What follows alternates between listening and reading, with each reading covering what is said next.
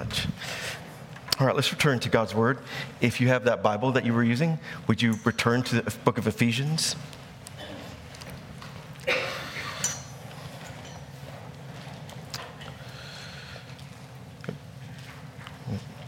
There's a man named Bill Anderson.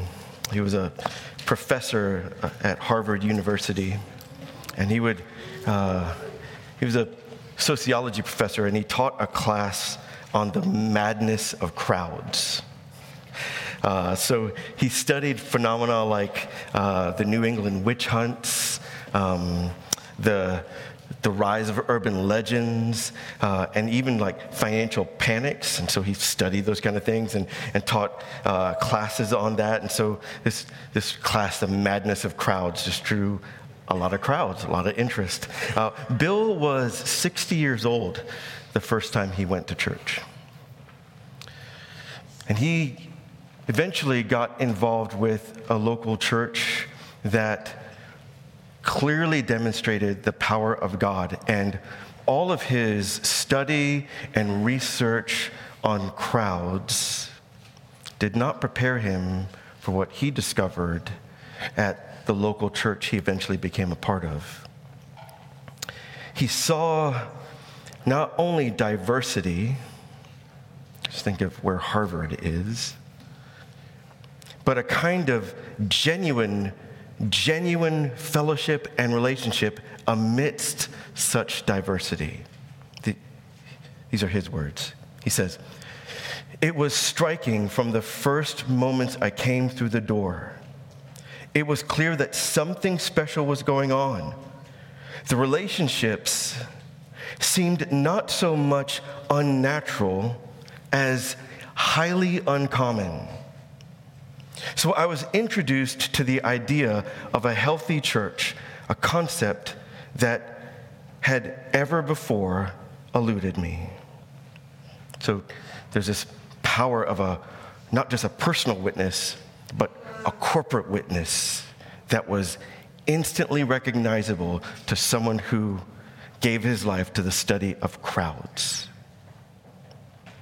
Something in the church that made up the church family distinguished it from any other kind of gathering. And so this corporate witness is a powerful, God-wrought thing. And it comes from the fact that when the Lord saved you and I, like remember we just read from chapter 2 of Ephesians? When the Lord saved you and I, he made us new people.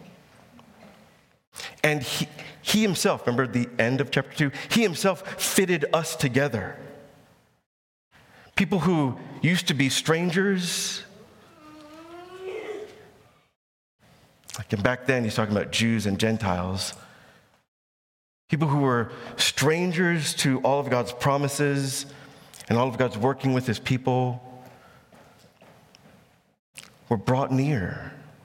And the remarkable thing of what we just read is that, did you pick up on those verses where Christ himself was a preacher? He himself came and preached peace to you who are far off and those who are near, and brought us together, and through his death made one new man.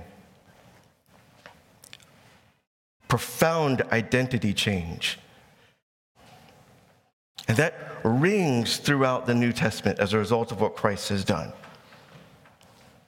So this concept of diversity, we've started talking about this a few weeks ago. This concept of diversity is not only commanded, like we looked at a few weeks ago, but now in Ephesians 2 we learn is done by the power of God, like he does that. It's not man-made. And diversity is profoundly important with its connection to the gospel. So one writer puts it this way. That means that wherever gospel people exist, diversity should exist as well. Diversity grows naturally from the gospel. Diversity grows naturally from the gospel. So in our thinking, I don't know what you've thought about this idea before of diversity within the local church. That means it's probably more important than maybe you've given it credence in the past, and probably less important than some Christians today give it credence now. This diversity, as Bill from Harvard discovered, is part of the grand witness of the truth of the gospel, that the gospel of what Christ has done for sinners like you and I is true. And at the same time, or rather I should say, because of that, it pushes against a notion that I've had, I don't know if you've had it, like diversity is nice. That'd be nice to have. But it's not essential. And I think Ephesians chapter 2, chapter 3 pushes against that notion that it's a nice idea. So maybe diversity, if you think like how I used to think, maybe if you think diversity is a nice idea, maybe diversity, now we're learning, is probably a bit more important than you and I gave it credence for. At the same time, it's less important than some may give it credence for. Because diversity doesn't make us more pleasing to God. It doesn't make us more mature believers. It points to a reality. It's not the cause of a reality. Diversity, one writer says, is more like a thermometer than a thermostat.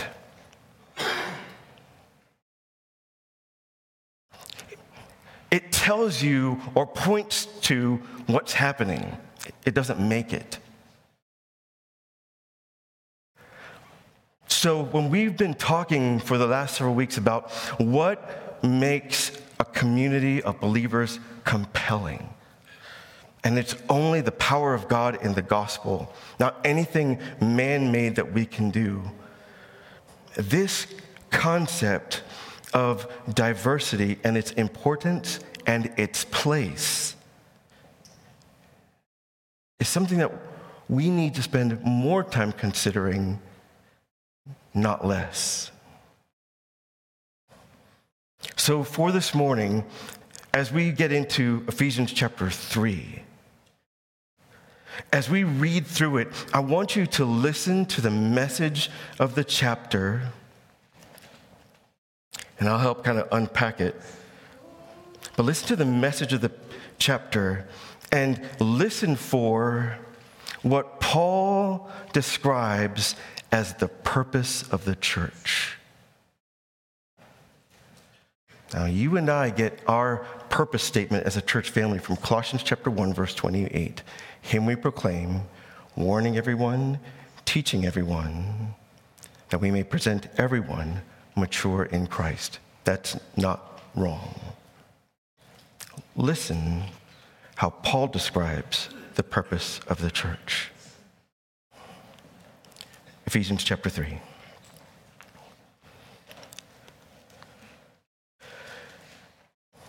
For this reason, and that's the reason is being built together in Christ Jesus at the end of chapter 2. For this reason, I, Paul, a prisoner for Christ Jesus, on behalf of you Gentiles, assuming that you've heard of the stewardship of God's grace that was given to me for you, how the mystery was made known to me by revelation, as I've written briefly.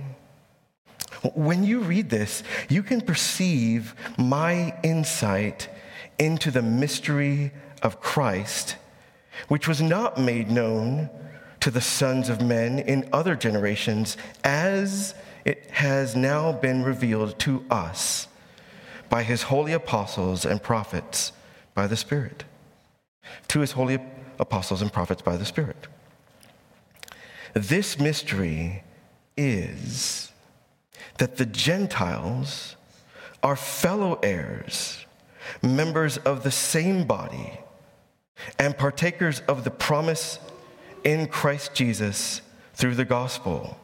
So those who are not Jews have a part in God's blessings in Christ Jesus with those who are Jewish believers. Verse 7, of this gospel I was made a minister according to the gift of God's grace, which was given to me by the working of his power. To me, though I am the very least of all the saints, this grace was given to preach to the Gentiles the unsearchable riches of Christ, and to bring to light for everyone what is the plan of the mystery hidden for ages in God who created all things, so that through the church, the manifold wisdom of God might now be made known to the rulers and authorities in heavenly places. This was in accord to the eternal purpose that he realized in Christ Jesus our Lord, in whom we have boldness and access with confidence through our faith in him. So I ask you not to lose heart over what I'm suffering for you, which is your glory. For this reason, I bow my knees before the Father, for whom every family in heaven and on earth is named, that according to the riches of his glory, he may grant you to be strengthened with all power through his Spirit in your inner being, so that Christ may dwell in your hearts through faith, that you, plural, being rooted and grounded in love, may have strength to comprehend, strength to get it, strength to comprehend with all the saints what is the breadth and the length and the height and the depth, and to know the love of Christ that surpasses knowledge, that you may be filled with all the fullness of God. Now, to him who is able to do far more abundantly than all that we can ask or think, according to the power at work within us, to him be glory in the church and in Christ Jesus throughout all generations, forever and ever. Amen. This is God's word. This passage is very much part of just Paul's personal comments to the church. I, Paul, prisoner. Please don't get discouraged about what's happening to me as I travel around telling people about Jesus and I'm thrown in prison. Don't get discouraged. Like this, God is doing things, profound things. And when Paul talks about what God's doing, he doesn't focus on what God's doing to him while he's in prison. His focus is on the church. How communities of believers are being formed together, and how God's purpose for the church is being showcased. So we have that purpose statement. Did you see it? So we want to look at the purpose of the diversity and the character of it, and then maybe some things we can do to kind of not get in the way. Paul's purpose statement started in verse 8, chapter 3. To me, though I am the very least of the saints, like how many of you think of yourselves as like the weakest Christian? The bareliest Christian, if I could make up a word. The Apostle Paul calls himself the least. To me, though I'm the very least of all the saints, this grace was given, notice where it comes from, to live that supernatural life. This gift of grace was given to proclaim, to announce, to herald, to tell, to preach to the Gentiles the unsearchable riches of Christ. Things that no amount of studying, natural revelation would reveal this unsearchable riches of Christ. Grace was given to Paul the least to preach the gospel to the Gentiles, and then to shine a light, to bring out of the corner, to reveal, to bring to light for everyone what is the plan of the mystery hidden for ages in God who created all things. So this light is bringing clarity and contours for everyone. And that's fitting because God is the creator of everyone and all things. So this gospel light is bringing clarity, bringing to light for everyone, Jew, Gentile, no matter what category. And this mystery, so that through the church, this normal group of weak, fallible, stumbling saints, that through the church, the manifold wisdom of God might now be put on display, made known, not only to all kinds of people, but even heavenly beings. This, verse 10, rulers and authorities in heavenly places. Somehow the diversity of the church, a church that has no power to knit themselves together across these huge diverse lines, somehow, because it's God's Holy Spirit that's doing the work, this is a manifold put on display, his purpose and wisdom. His manifold wisdom is put on display to these heavenly rulers and authorities.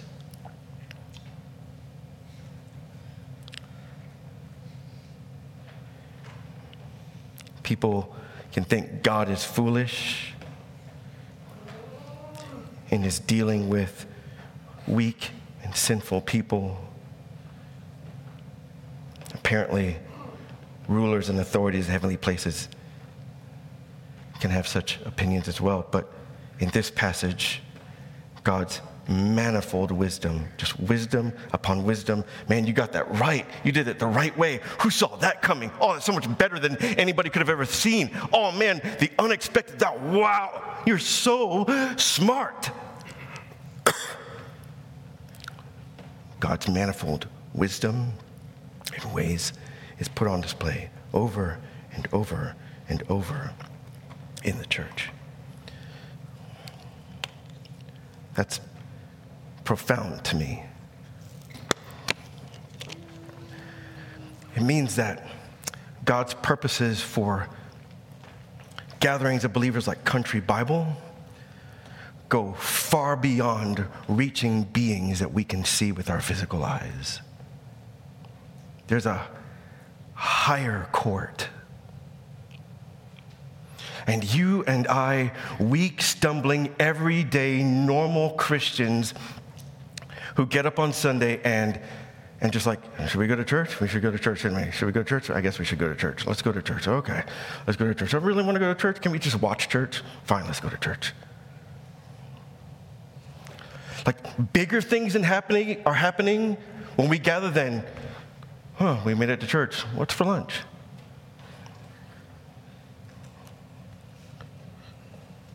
And you and I are just tasting this. One day when he returns and all is revealed, we will look back and say, you were hinting at that all along, and I just didn't have the wherewithal to understand what was going on.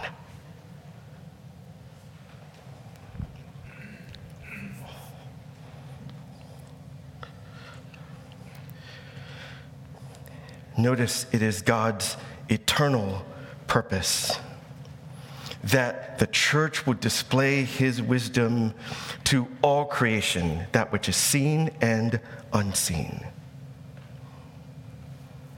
It's his eternal purpose. And even though it's just now being put on display since Christ Jesus has died and risen from the dead, it's been hidden. So that's why he calls it a mystery. God's had this in mind. Now, try to wrap your finite mind around this from eternity past. You didn't stumble onto church life. God has intended to put you and I into his body of believers from eternity past.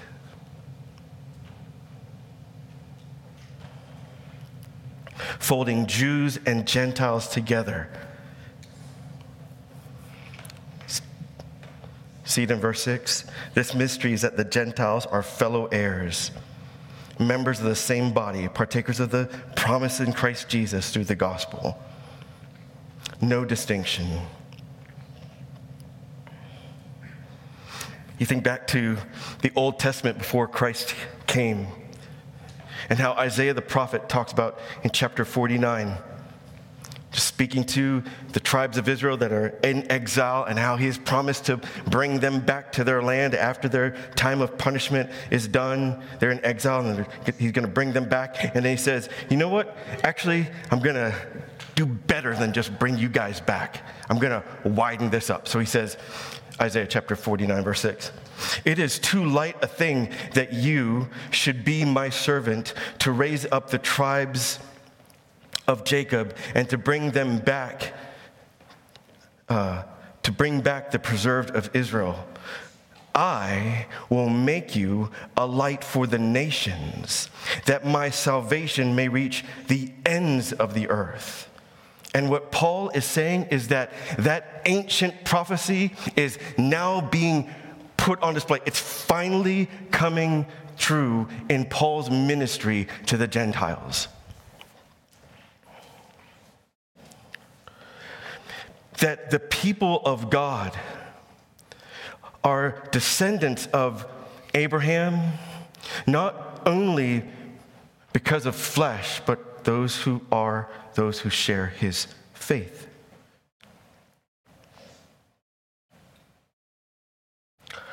And if you ask me, Pastor Dean, what is it about this diversity that makes it so that even the rulers and authorities in heavenly places, not just Bill from Harvard, what makes it so that even rulers and authorities in heavenly places are sitting up and taking notice?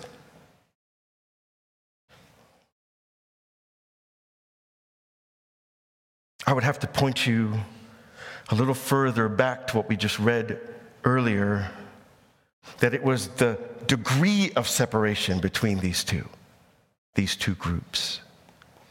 Did you notice chapter 2, when we were reading that earlier between the songs, that the kind of separation between these two groups of people, the Jews and the Gentiles, he called the dividing wall of hostility. It's not like we live in separate neighborhoods and we don't interact and we just let bygones be bygones. There was hate being thrown over this wall. It was a dividing wall of hostility. Chapter 2, verse 14. For he himself is our peace, who made us both one and has broken down in his flesh the dividing wall of hostility.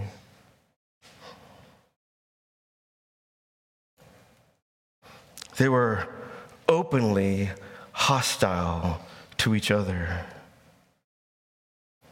And if someone was to ever describe these two groups coming together because of what Christ has done to break down this barrier, anybody in the first century reading this, listening to this, would cry out, Pastor Paul, that would take a miracle. And he would say, yes. So look at verse 14. It's why he prays. For this reason I bow my knees before the Father, from whom every family in heaven and on earth is named, that according to the riches of his glory, his manifold wisdom, the riches of his glory, he may grant you to be strengthened with all power through his Spirit in your inner being, so that Christ may dwell in your hearts through faith, and that you, being rooted and grounded in love, may have strength to get it, to comprehend, to wrap your mind around this mystery, to comprehend not just yourself, but with all the saints, what is the breadth and length and height and depth, and to know the love of Christ that surpasses all knowledge. That's a great phrase. To know what surpasses knowledge. The love of Christ. That you may be filled with all the fullness of God. Paul describes what is humanly impossible. Notice the three members of the Godhead at work. He prays to the Father that the Spirit would work in us and that Christ would dwell in our hearts through faith. Like all three members of the Trinity are working together to bring about this eternal purpose in the local church like ours. God is doing so much bigger things than what we commonly can see or appreciate or remember. And this leads Paul to worship. Notice verse 20. To him who is able to do far more abundantly than all that we can ask or think.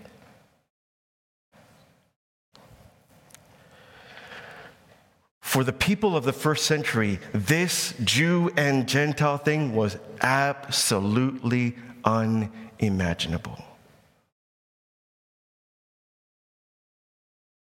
So to him who's able to do not just a little bit, but far more abundantly than all that we can ask or think, according to his power at work within us. To him be glory in the church and in Christ Jesus throughout all generations. This is him at work. Paul asks for the impossible. God's power at work within us. God will do it. And thankfully, he will get the credit. He will get the fame. And that's what our lives are for. That's our purpose, what we're made for.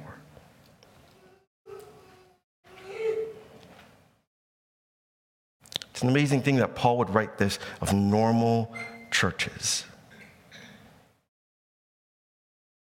People who come together because of the gospel.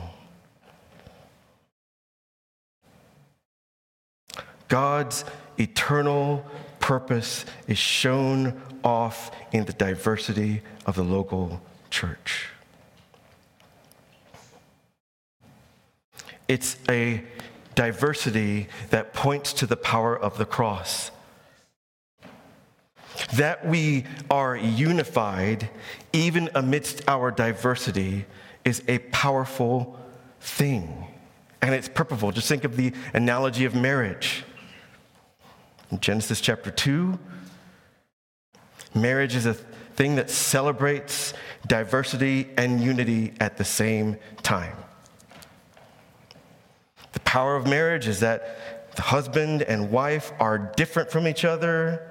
Eve was created as a helper who corresponded to or was fitted to Adam. Genesis chapter 2, verse 18. Yet at the end of Genesis chapter 2, we read that these two must hold fast to one another and be one flesh, verse 24. The strength of marriage lies in that our differences are from each other, for sure. But those differences are only weaknesses if there is no union, no oneness, no unity. And so the analogy holds true for the local church. Our strength, our ability to showcase the supernatural power of God is our diversity. And yet without unity, that diversity is merely a playground for all kinds of discord and separation and growing animosity. And it actually defames the name of Christ. So if you ask me, Pastor Dean, so let's just be clear. What kind of diversity are we talking about? What kind of diversity points to the manifold wisdom of God? Usually when we think of diversity, we think of ethnic diversities. And indeed, Jew and Gentile was brought up here in the text. If ethnic diversity is the only kind of diversity you think about when we talk like this, we're missing the point of the passage.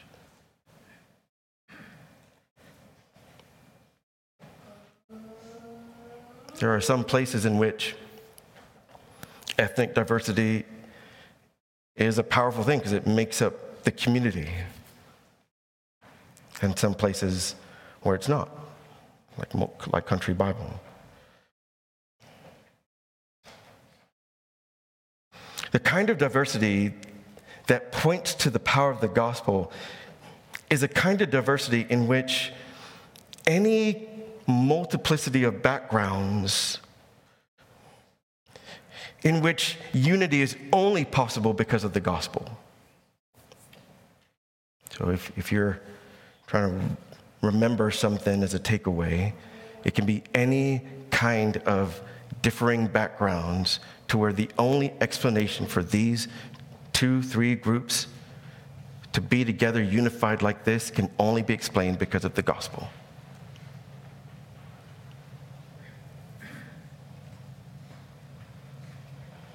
I just think of boundaries of age. In recent years, evangelicals rightly talk about being multi-generational, and rightly so. There are very few groups where the generations get together. And by God's grace, in recent years, that's become a very, very powerful thing in groups of believers, like gospel churches.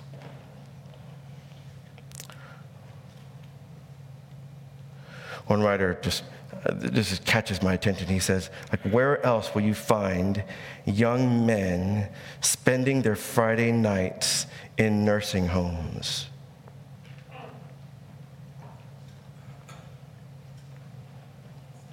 Where else will you find people in their 80s vacationing with 20-somethings? Age is a boundary. Economics is a boundary. The world is very, very familiar with people who are more affluent or rich, doing things for people who are poor, and then when that's done, they go back and hang out with people like themselves. Even if they don't have the same amount of money, they come from the same kind of educational structures, and they're kind of used to, I go out here to minister to people who don't have what I have, but I really hang out and retreat back with people who are just like me. The world's totally used to that. It's why the book of James says, let us not be a kind of people who are preferential in our treatment to the rich. You shall love your neighbor as yourself, without any distinction, education backgrounds, or how much financial security you have.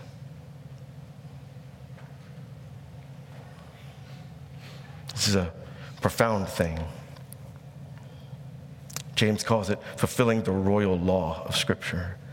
There are political boundaries.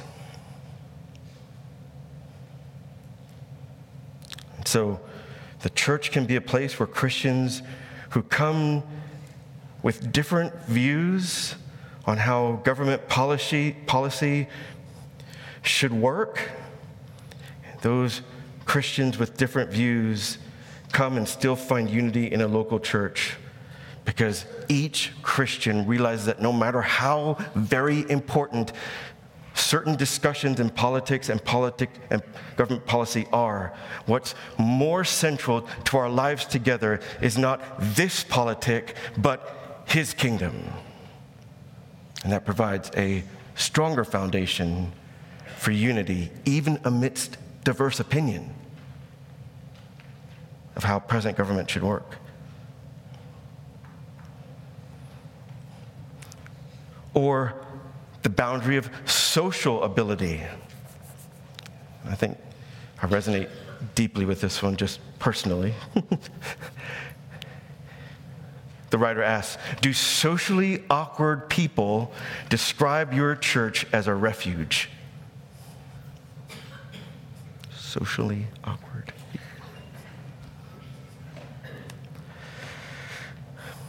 Or do they find it to be just as cold and impersonal as the world outside? Social ability is an unseen barrier to gospel fellowship. We could go on, we could talk about cultural backgrounds, the rural, urban, suburban, the boundaries that we cross in order to be together.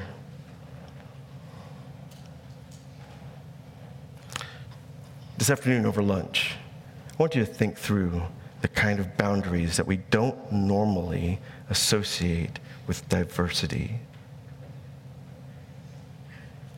And think through some of that for our church family and what that means. Because diversity, according to Ephesians 2 and 3, should be inevitable. And by God's grace, just as your pastor, we've seen that. We've seen that in our midst. And as we get ready to plant again, to plant the church in Hickman, and we want the two churches to grow strong and healthy, we want to keep before you things that only God in His power can do, that we cannot manufacture on our own. So for your edification, just think back through to what we read this morning already.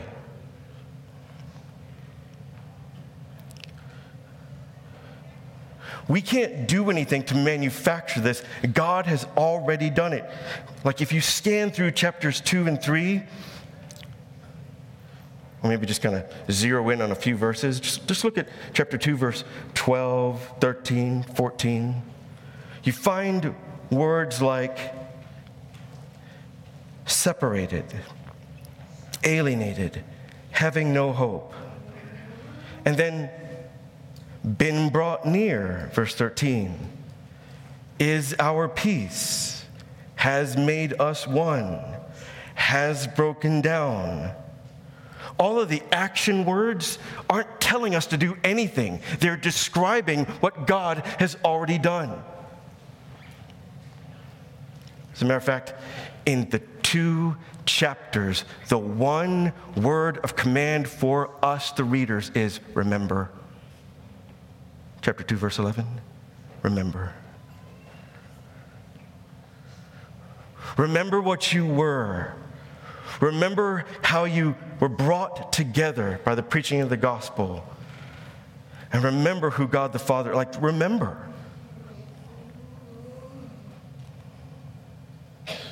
It's the kind of unity that Jesus died to bring about, to accomplish.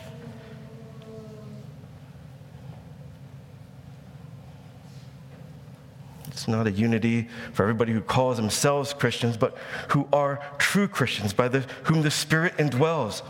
It's not an organizational unity. It's how He works in a body of believers. He fits us together, builds us together. And our task is to recognize that He has given us a precious gift of unity amidst diversity.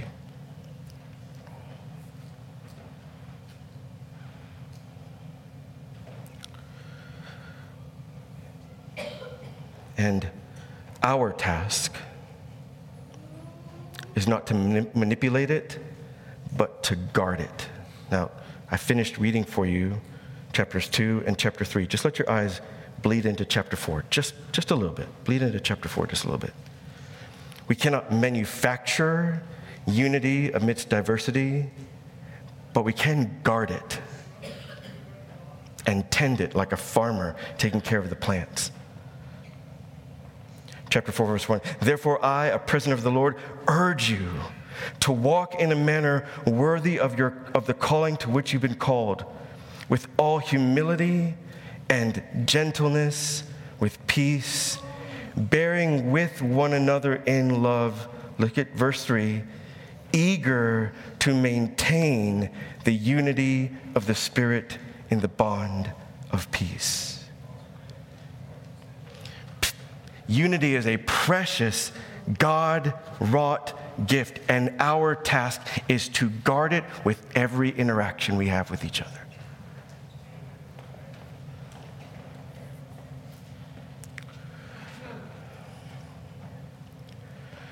So let us reach for ways in which we can help to guard and cherish and foster a God-wrought unity among us. Let me just give you a handful, and I'll let you go.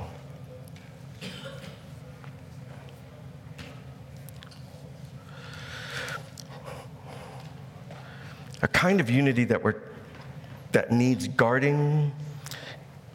The work of guarding pushes against our consumerism that makes us want to sit back and say, if God has done it, then it's automatic and I don't have to do anything. I just get to come and demand it to be here. When in fact, when Paul speaks this way of guarding the unity, it requires sacrifice. We sacrifice our comfort. We sacrifice our comfort to reach out and associate with people who we wouldn't naturally be drawn to.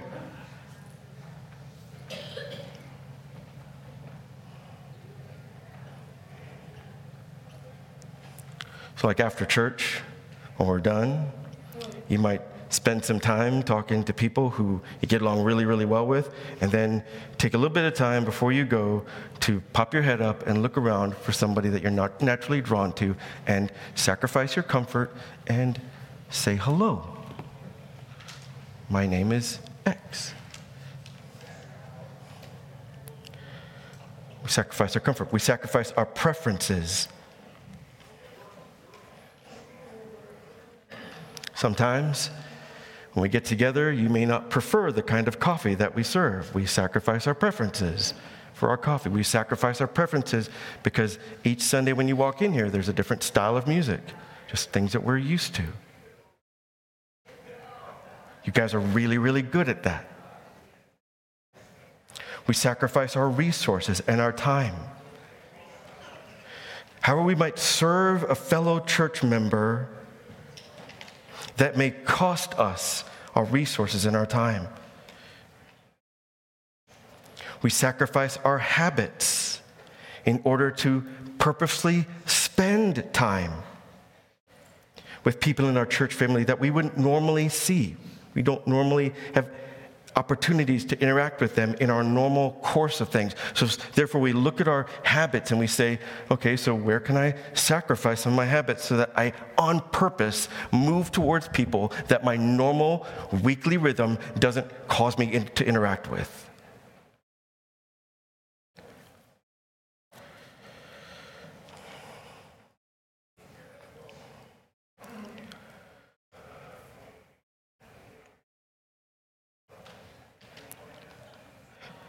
Here's one that I've been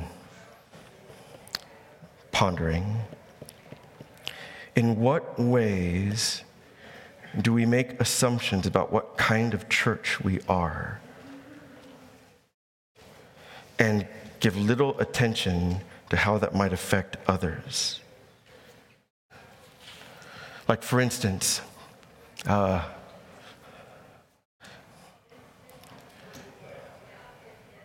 if we're growing younger as a church family, some of the things that might be foremost in our concerns and things we're praying about might revolve around the needs of people in a certain age bracket. We might be totally ignorant to the concerns or challenges that somebody who is retired may face, empty nesters may face, somebody who's growing weak and still feels the call to ministry from the pastor every Sunday and wonders, how can I still do that? Or maybe just the opposite. Whatever it is, we hear sermons and we hear what's happening from the front and we filter it through our own experiences, and that happens without even thinking, and it's an act of effort to intentionally step out of our circle of concerns for groups of people like us and step into, I wonder how that's impacting her. And I just want to encourage you, like, the God of the impossible has brought us together, and every effort you make to wear a lifestyle that points to the gospel, he will bless. It's going to feel awkward and strange. He will bless it. He will be there. May the God of all grace work in us through the power of the Spirit, so that now and forever, the benediction at the end of chapter 3 will be ours. So would you stand with me?